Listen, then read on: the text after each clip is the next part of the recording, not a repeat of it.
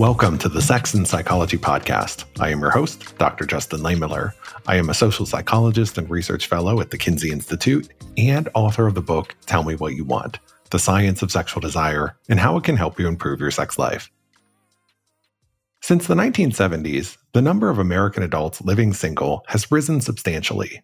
Far more people are single today than they were in the past. People are waiting longer to get married, and many are choosing not to marry at all. And some are opting for platonic life partners over long-term sexual and romantic partners. So let's talk about singles. I have a two-part show for you this week. In today's episode, we're going to explore the positive side of singlehood. And in the next episode, we're going to explore the negative side. Some of the topics we're going to discuss in today's show include why so many people are choosing to be single. So what are the benefits? We're also going to discuss why older singles tend to be happier than younger singles, when being single is sexually satisfying, as well as how your value set and social network shape the experience of being single. For this episode, I'm joined by Dr. Yuthika Girmay, an associate professor in the Department of Psychology at Simon Fraser University in Canada.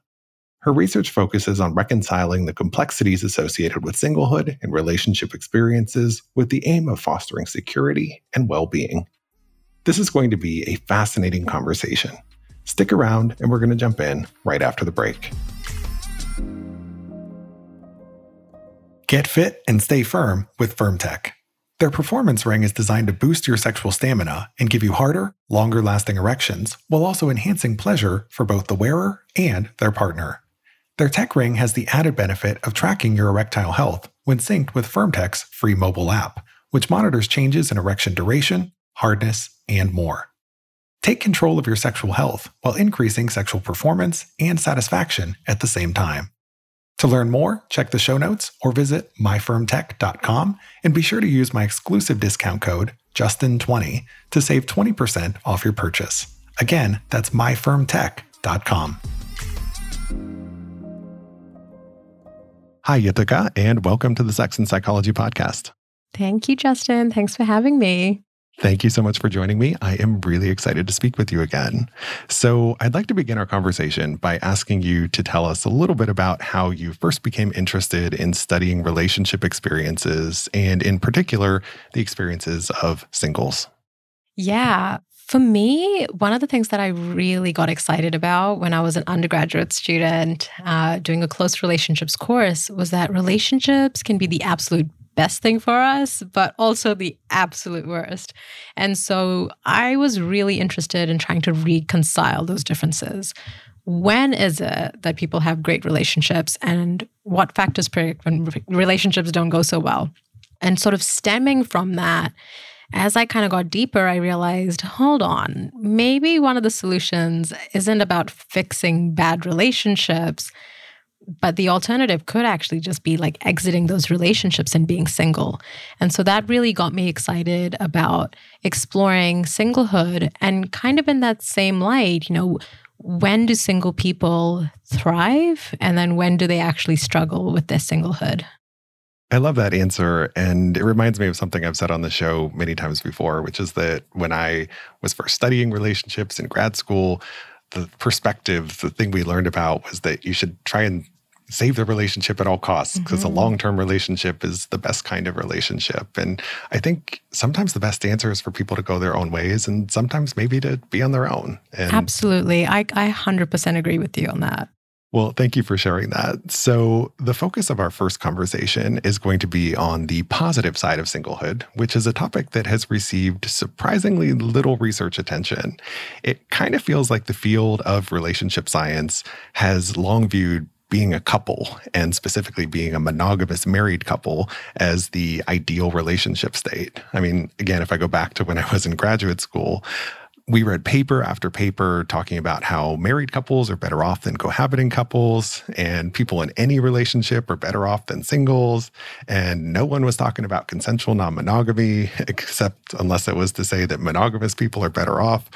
But all of that has changed in the last several years. And I'm curious for your take on this. So why do you think relationship science has long downplayed the experiences of singles and people in non-traditional relationships? my personal opinion on this is that relationship science is actually a pretty young field. Like compared to some of the other sciences that have been around for hundreds and hundreds of years, relationship science is like 50 years old. And I've heard other senior people in our field talk about this, where when they were trying to get funding, people would see the word love and be like, okay, this is all just like, fluffy science. This is not legit. And people had a hard time trying to convince politicians, government, granting agencies to fund relationship science. And so I think that all of these studies that have historically looked at, the differences between people who are single and people who are often married, but there are like more studies also looking at cohabitation and just generally committed couples. They really wanted to highlight this like well-being gap that people who are in committed long-term relationships tend to, on average, be happier, healthier, live longer. And, I will say I'm guilty of this too. That's like our first sentence when we write our grant applications. We're trying to convince people why to fund this research is that it has practical significance. The downside to that is that maybe we kind of set ourselves to go down this path that we were really just focusing on the importance of romantic partnership, and we downplayed the importance of singlehood experiences as well as anything that falls outside of that, right? Even like there's still very little research on our close relationships with family and friends in our area and the important role. These are all really important types of relationships that people have, but we just have focused very closely on marriage, on committed relationships, and anything outside of that just hasn't received as much as attention. Yeah, I think it's so true and has a lot to do with what you can get grant funding for. And I think there's been a tendency to kind of play it safe and not go down the realm of controversial topics. This is the Sex and Psychology podcast. It's hard to get grant funding for sex research.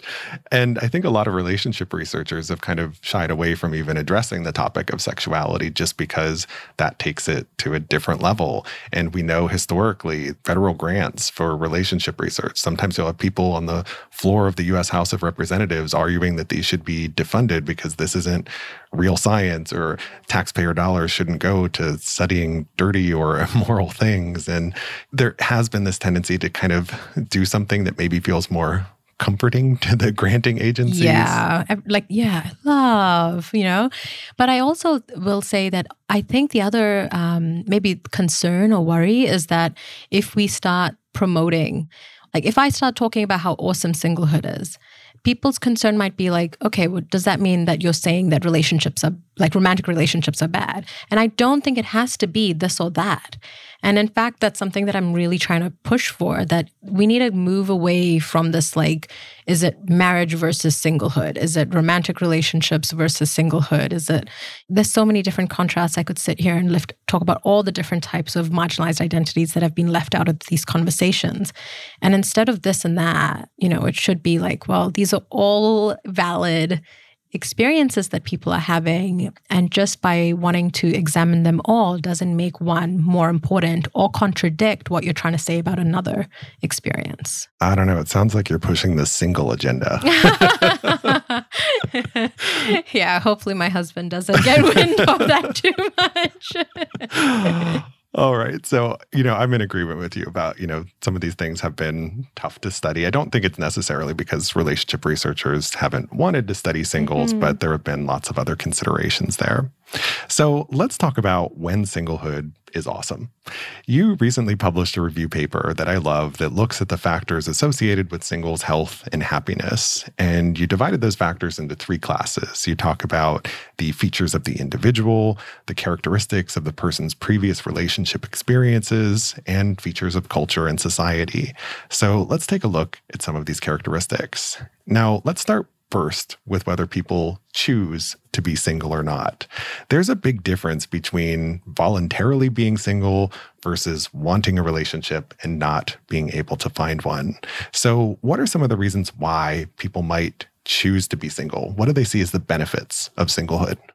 Yeah, I feel like there's a lot that singlehood has to offer. Some of it is just the lack of a relationship, like a romantic relationship. And I think that's fine. There are a lot of people who maybe they have no desire for that level of highly interdependent, potentially sexually intimate relationship with people. So I think there are people who choose to be single, and it's really that they're just uninterested. They're just uninterested in wanting a romantic relationship. I think there are also circumstances in which people may think, I may eventually want to be in a committed relationship down the road, but right now I'm traveling a lot for work. I am about to start grad school. I don't know where I'm going to be for the next 10 years. Like there might be circumstances like that too, where people are like, I think I'm good. I also think that there are people who are doing some personal self-reflection and personal growth. Maybe that's coming out of a bad relationship and they want time for themselves. Maybe that's just someone who says, I just want to focus on me right now. I'm young. I'm finding out who I am. I'm exploring my identity. I'm exploring my sexuality. Like, I don't really want to be tied down to one romantic partner. I know there's, of course, the CNM side, but I think all of these are valid reasons. Sometimes people those reasons may not ever change, right? And they'll be single for their entire life. We know that makes up about 10% of the adult population, roughly. And then some people will eventually find that, okay, I'm ready for a relationship now. And then that becomes an important priority later in life. Yeah, so it can be this sort of fluid and flexible status. It can be about meeting your needs at this moment, and those needs might change. And that's a theme we've talked about on this show many times, is that what we want and need at one point in time might be very, very different from some point later down the road. Absolutely. And, especially in the context of singlehood, I think it's important to clarify that when we talk about singlehood, we're not just talking about young, never married, not in a relationship singles. We're also talking about people who are entering into singlehood later in life. Maybe they're going through a separation or a divorce. Maybe they're going through widowhood really early than maybe they would have anticipated to. So there are people who are entering into singlehood later in life as well. Sometimes that is by choice. Sometimes that means getting out of a marriage or a long-term relationship that wasn't healthy and they want time for themselves. So a lot of this absolutely is an ebb and flow between relationship status and singlehood status. And again, reinforces my point that all of these experiences are really connected. We can't understand relationships without also understanding singlehood and vice versa. Totally agree. And I'm glad you brought up the point about age, because singlehood might very well be experienced very differently at different points in time.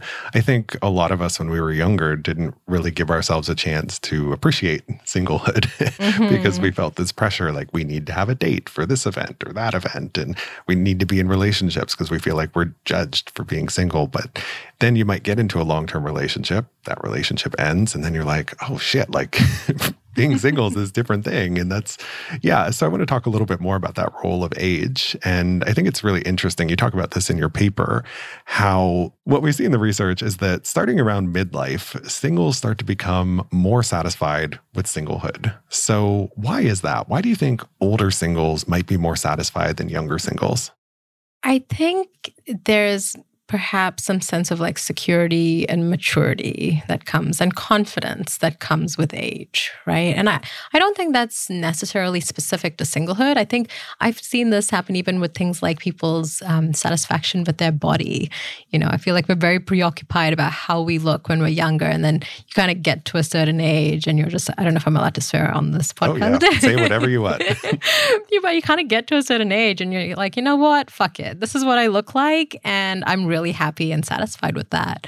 And I'm going to work with what I've got. So I feel like singlehood, it may, for some people, be very similar, that you get older and you realize, I don't want to conform. If I really don't want to be in a relationship, then I'm not going to let people's comments and their pressure about that bother me. And instead, I'm going to work hard to make singlehood this really rewarding experience. So I'm going to cultivate friendships. I'm going to travel. I'm going to pick up new hobbies and interests and spend my time doing the things that I love in the way that I want to lead my life.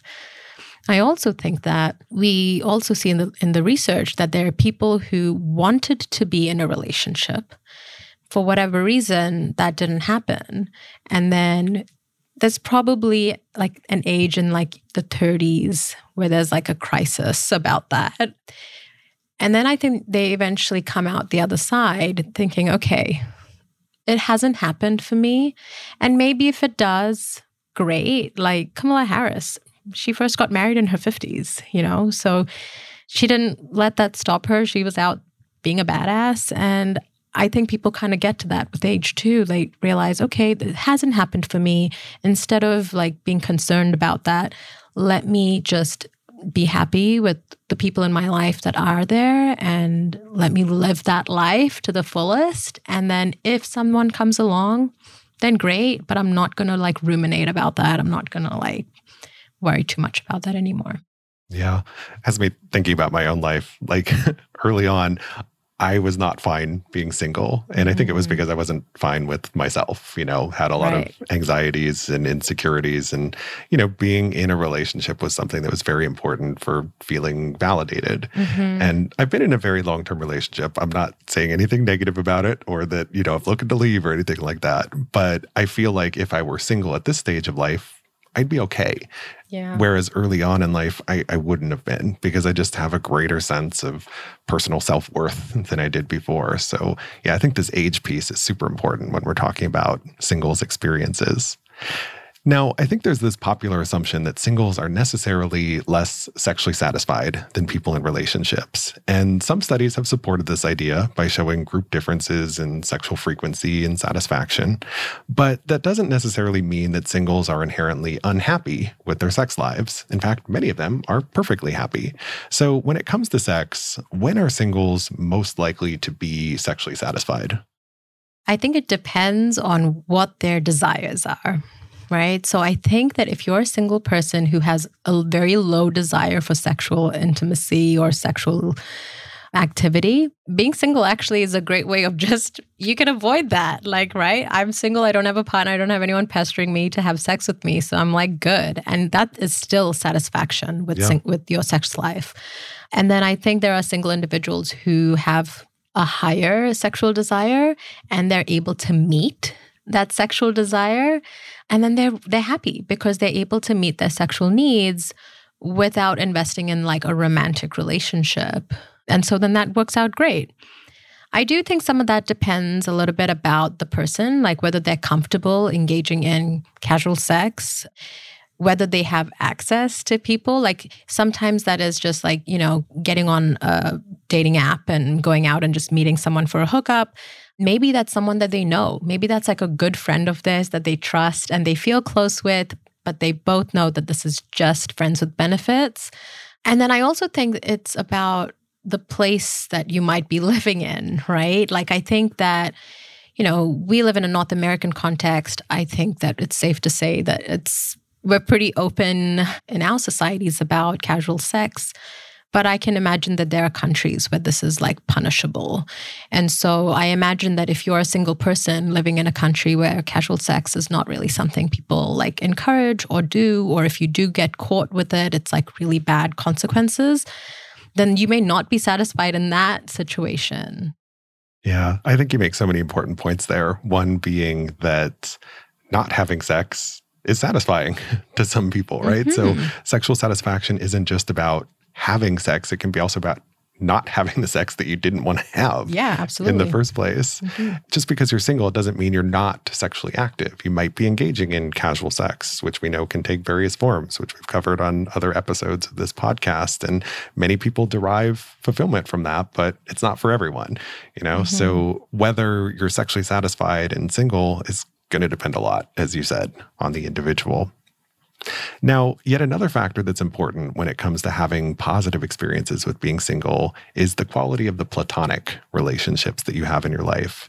And I've been hearing a lot more lately about this idea of platonic life partners, right? And these are people who commit to each other in much the same way that people in romantic relationships do. There just isn't the romantic and sexual component. It's kind of the Grace and Frankie type of important relationship in one's life, right? Where it's that connection between the friends that is what is really valued. So what can you tell us about that? How do friends shape the experience of being single, and why might someone prioritize friendships over romantic relationships? Yeah, I find this fascinating because if you think about the people who are in your life, how long have you known your romantic partner? How long have you known your closest friends?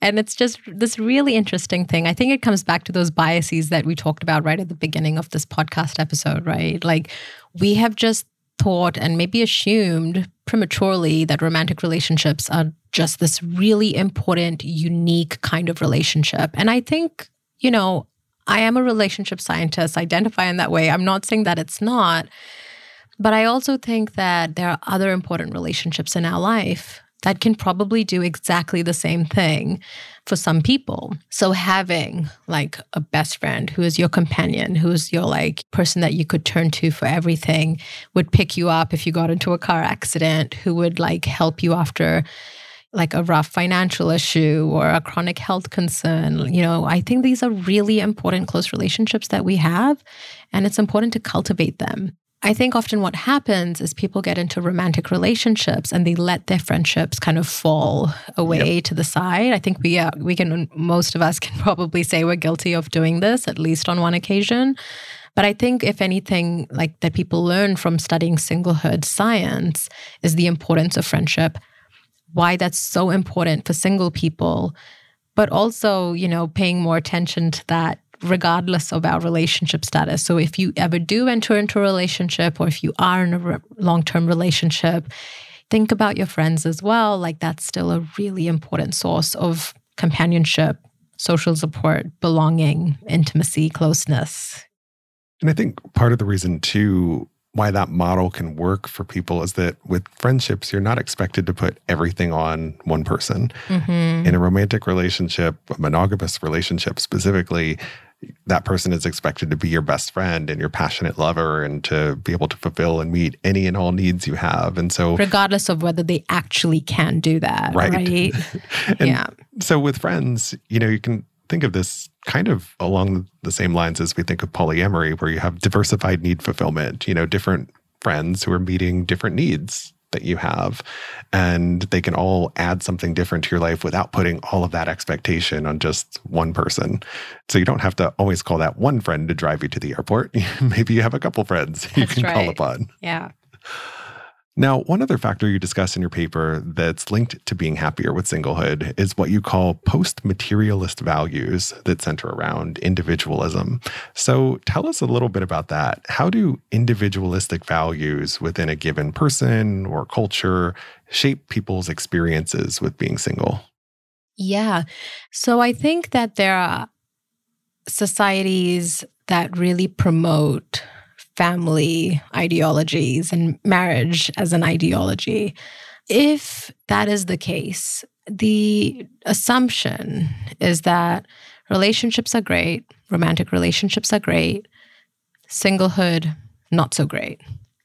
And so if societies, and I think there is a little bit of emerging evidence for this, if they focus more on the individual and the things that individuals can do to promote personal growth and happiness and well-being outside of, necessarily hoping that relationships will perform, and function in that way to support those needs, then I think single people are doing better in those societies. I also have a feeling that, and I don't know if there's any empirical evidence for this, so this is just my personal opinion, but I think in those societies, there's probably systemic structures in place to protect single individuals from a lot of the downfalls of societies that really endorse family life. So one example of this is, for example, if you have a medical procedure, often the requirement is that you need a support person who can look after you for a day or two afterwards. In some societies, it's okay, well, that person has to be a spouse or a partner that's living with you. If that's the procedure in place, just at a policy level, that means that single individuals are denied access to basic medical procedures, preventative measures, all sorts of things. But if there are societies that are a bit more open-minded about that, then they may say, okay, you still need someone who can, look after you, but that can be a close friend, it could be a best friend, it could be a sibling, and they're more open to like signing off on that for single individuals. So even at just like the structural level, I think how a society endorses these kind of ideologies about relationships versus singlehood is important. It does have day-to-day implications for single people's well-being. Yeah, it's so true. So I have one more question for you about this topic, which is whether there's anything else you want us to know about when singlehood can be awesome or when it can be a positive experience, or alternatively, whether there's anything you can do to make singlehood a more positive experience. I think one thing that we haven't covered is people's attachment security. So if you are someone that is very secure, and not just with yourself, but in the way that you think about close others. If you think that other people around you are going to be responsive to your needs, they're reliable, they're available, you're comfortable having, very loving relationships with other people, secure single people are doing really great. That makes sense to me because I think what that facilitates is all of these other things we've talked about, right? That maybe they're more likely to choose singlehood because they're feeling secure in those decisions, right? It's not reflecting anything about, oh, maybe there's something wrong with me that I can't get into a relationship or find someone, They're also more likely to cultivate really good relationships with friends and family. So I think having that attachment security is really important. I think it's like a really good individual difference measure to kind of highlight when singlehood can be a very positive, thriving experience. And we know from all the work on the relationship science side that attachment security tends to be like a really robust predictor of well-being in relationships.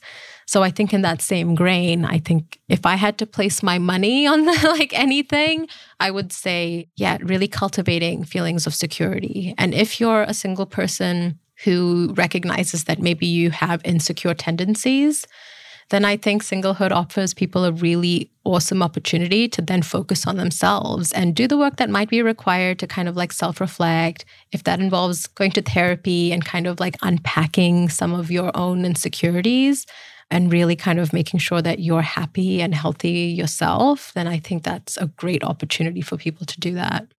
I think that's a perfect answer. It ties everything that we've been talking about together, this idea of security that might intersect with age and why people at midlife might be more comfortable, that ability to cultivate secure friendships with other people, not be worried about being abandoned by your friends, and to feel secure and confident in yourself as being single, that you don't necessarily need to have a relationship to feel good about yourself or to be a person of worth. So I think that's all great advice.